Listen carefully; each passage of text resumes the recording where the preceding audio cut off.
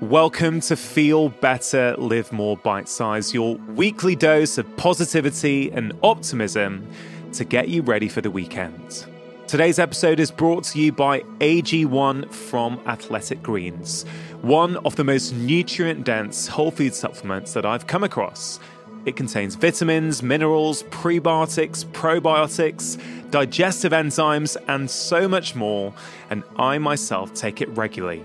Go to athleticgreens.com/live more to access a very special offer. They are giving my listeners 5 fantastic travel packs and 1 year's supply of vitamin D free of charge with your first order.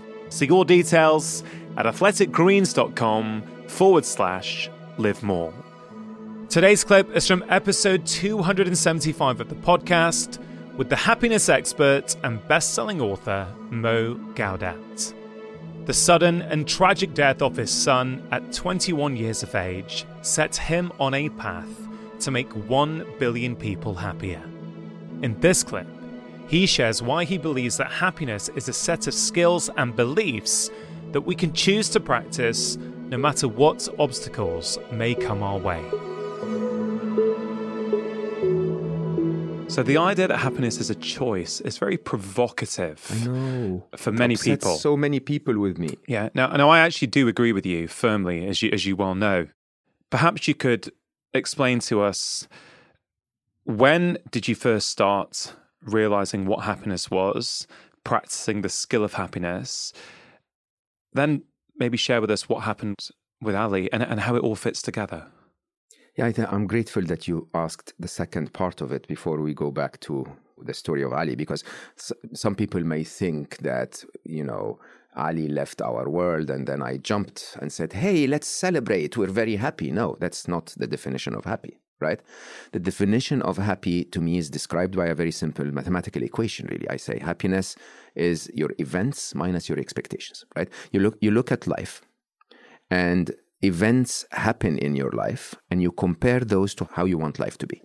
If the event meets or beats expectations, you're happy. If the event misses expectations, you're unhappy. And that's really very straightforward. Huh? So you could literally, we were, talking about Aston Martins. You could actually buy an Aston Martin, sit in it, and then suddenly go like, there is a problem on the stitching on the, and then feel unhappy. Right? Everyone else will look at you and say, oh my God, that's amazing. But the events is there is a problem with the stitching, and then you feel unhappy. What your expectation is that when I step into an Aston Martin, I should be perfect. Yeah. Which, by the way, with all love for Aston Martins, is never true. The thing is, happiness in that case is being okay with life. I can bombard you with things, and if you're not okay with them, you're not going to be happy. Okay?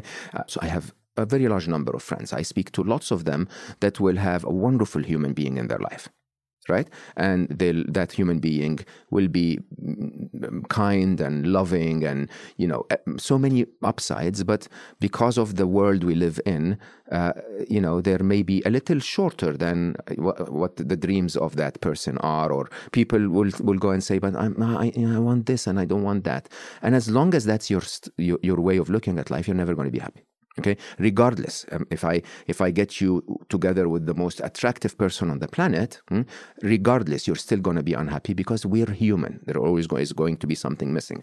Now, if the expectation is the person I'm going to be with is going to be human, okay, he's going to be kind, he's going to be this, he's going to be that, but he's going to be human, which means you finally find happiness. It's that calm and peaceful contentment of saying my partner is not perfect, but I love them as they are. This is why love is a question of acceptance. Now, take that and apply it to everything, including the loss of a child. And I think that's where people really get shocked. So as I said, you lose a child, it's the most difficult. I swear to you, I wouldn't wish it on my enemies. It is so painful. Even now, as I remember, I swear, Rangan, I have a pain right here. It is physical. I feel that a part of my heart is missing. Okay, and it just surfaces every time I think about him, and I'm proud of it and I love it. But the thing is, it's pain, and I think this is where people miss the point. There is pain and there is suffering. Okay, there is a difference between them. Pain comes from outside you. It comes because of the events of your life, and that's not a choice. That's unavoidable. The design of the video game of life is that it will have challenges. It will have harshness. These are the moments, like my son used to teach me, these are the moments where you become a better gamer. Okay? These are the moments when you actually strive and learn and stretch yourself and become better. And these are the moments that most often you look back at and you say, oh my God, look at how far I've come because of that bully in school. Or look at how happy I am with my partner now because of that bad person I was with that taught me something. The harshness makes us better. So this does happen. The pain will happen, and we will all have our fair share of pain in life. Suffering is a choice.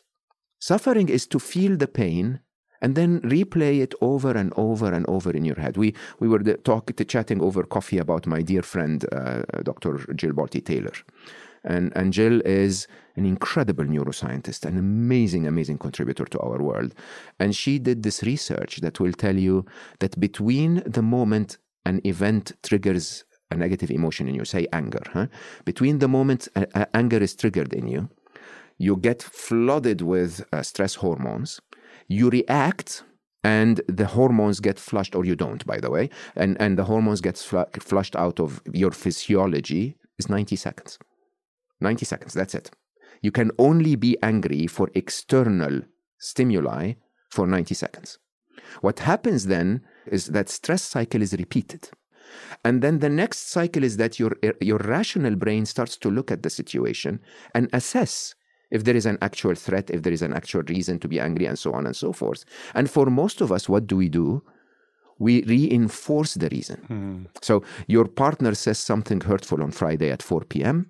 Saturday morning, you can wake up and say, oh, you remember that clip from 4 p.m. yesterday? Let's play it again. Okay? I openly call it the Netflix of unhappiness. It's unhappiness on demand. Right? So you simply tell yourself, okay, I can make myself miserable again over and over by playing those thoughts in my head. Now, that is a choice. You know why? Because, you go to work and you're obsessing about what your partner told you on Friday, and then your boss says, hey, by the way, we have a very important meeting. We need to discuss A, B, and C. You'll tell your brain, okay, I'm going to come back to obsessing and being unhappy at 11 o'clock, but between now and 11, let's focus on the meeting. Okay? We all have that capability. And yet we choose not to exercise it. Consciously or unconsciously? Definitely unconsciously. And even when we become conscious about it, I promise you there will be people that will resist, right? Why? Because just like I said, there is a utility to ego. There is also a utility to becoming a victim, okay? There is a reason why we like to become victims, which stems from the days you were 2 years old, right? You were 2 years old, your brother took something and you cried, and became unhappy. So mommy came and hugged you and said, okay, baby, don't worry, I'll get you ice cream.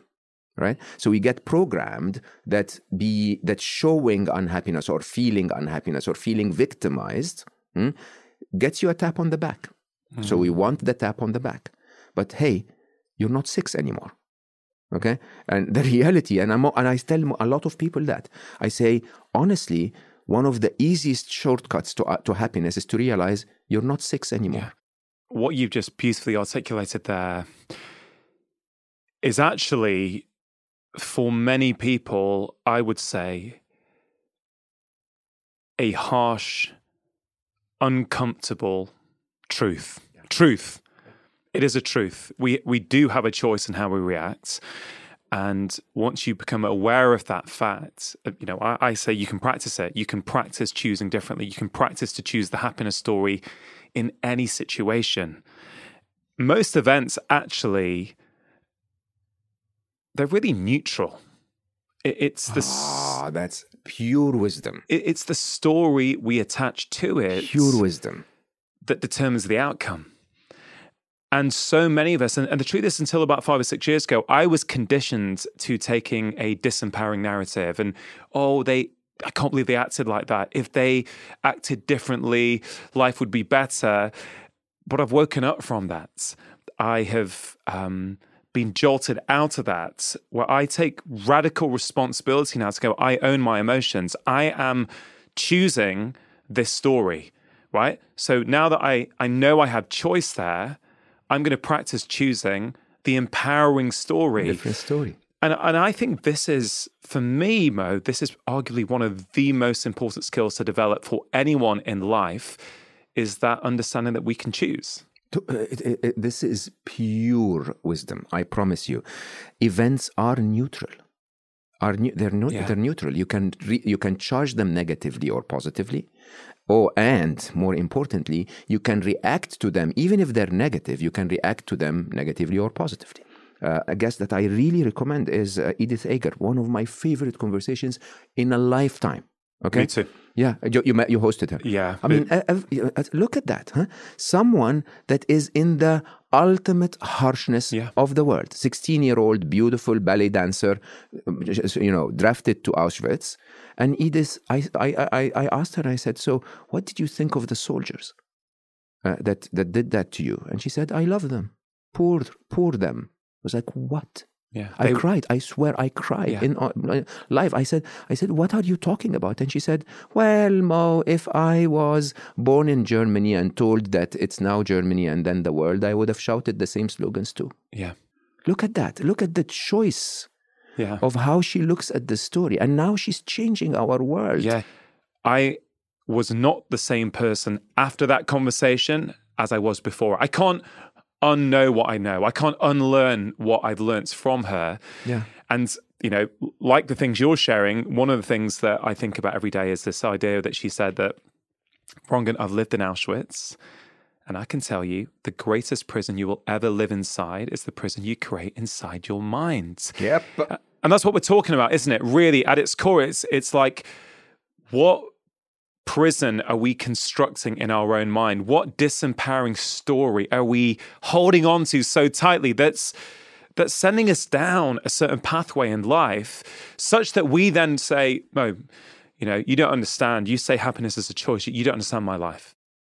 So many of us, we live in stories that we stay stuck in, and those stories can be changed. They can be restated. You're not saying suddenly that the situation is not harrowing or there's no pain generated by it. There's always a way to subtly reframe something so it's better than it was.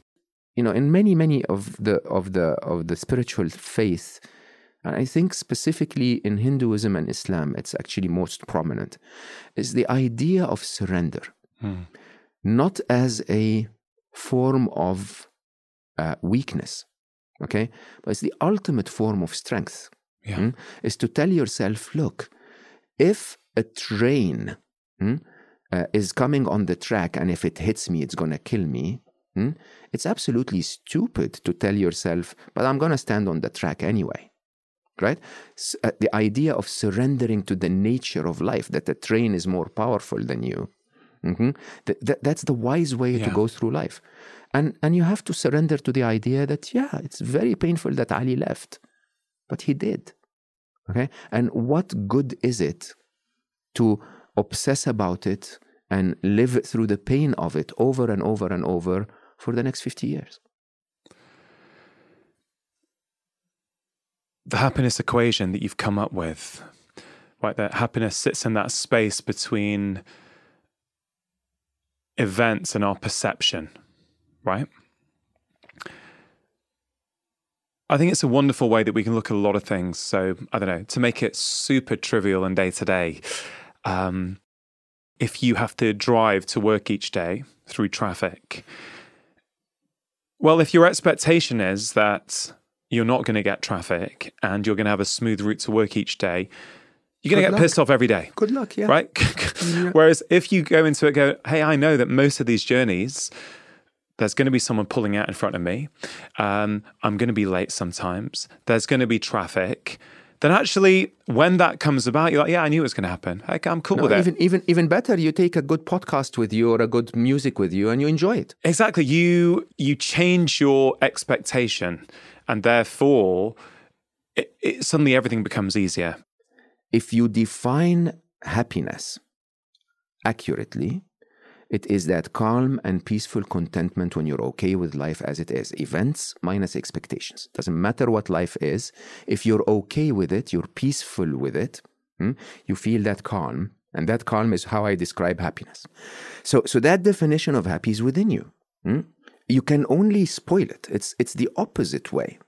You can only add to it crap. You can cover it with piles of stones and piles of loads and burdens, and right.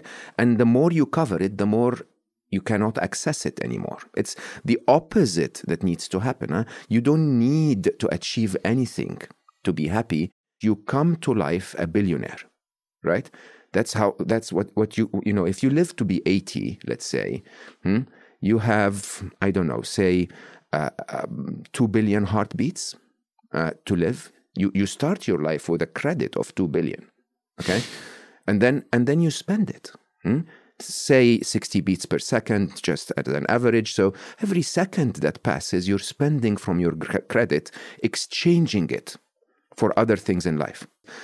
You know that it's now almost mid-2022, and you know in your mind that it doesn't feel like 5 or 6 months.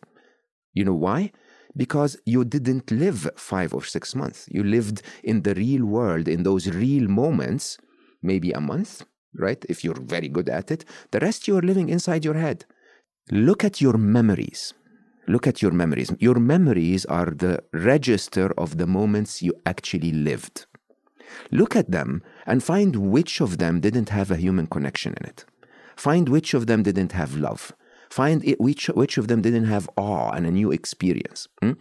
All of those moments, all of those heartbeats you wasted, don't register. You haven't lived. Only the ones that you lived. And if you really take stock of them, they're beautiful moments that are really, really simple. Hope you enjoyed that bite-sized clip. Do spread the love by sharing this episode with your friends and family. And if you want more, why not go back and listen to the original full conversation with my guest? If you enjoyed this episode, I think you will really enjoy my bite-sized Friday email. It's called the Friday 5. And each week I share things that I do not share on social media. It contains 5 short doses of positivity, articles or books that I'm reading, quotes that I'm thinking about, exciting research I've come across, and so much more. I really think you're going to love it. The goal is for it to be a small yet powerful dose of feel-good to get you ready for the weekend. You can sign up for it free of charge at drchatterjee.com/Friday5. I hope you have a wonderful weekend. Make sure you have pressed subscribe, and I'll be back next week with my long-form conversation on Wednesday and the latest episode of Bite Size next Friday.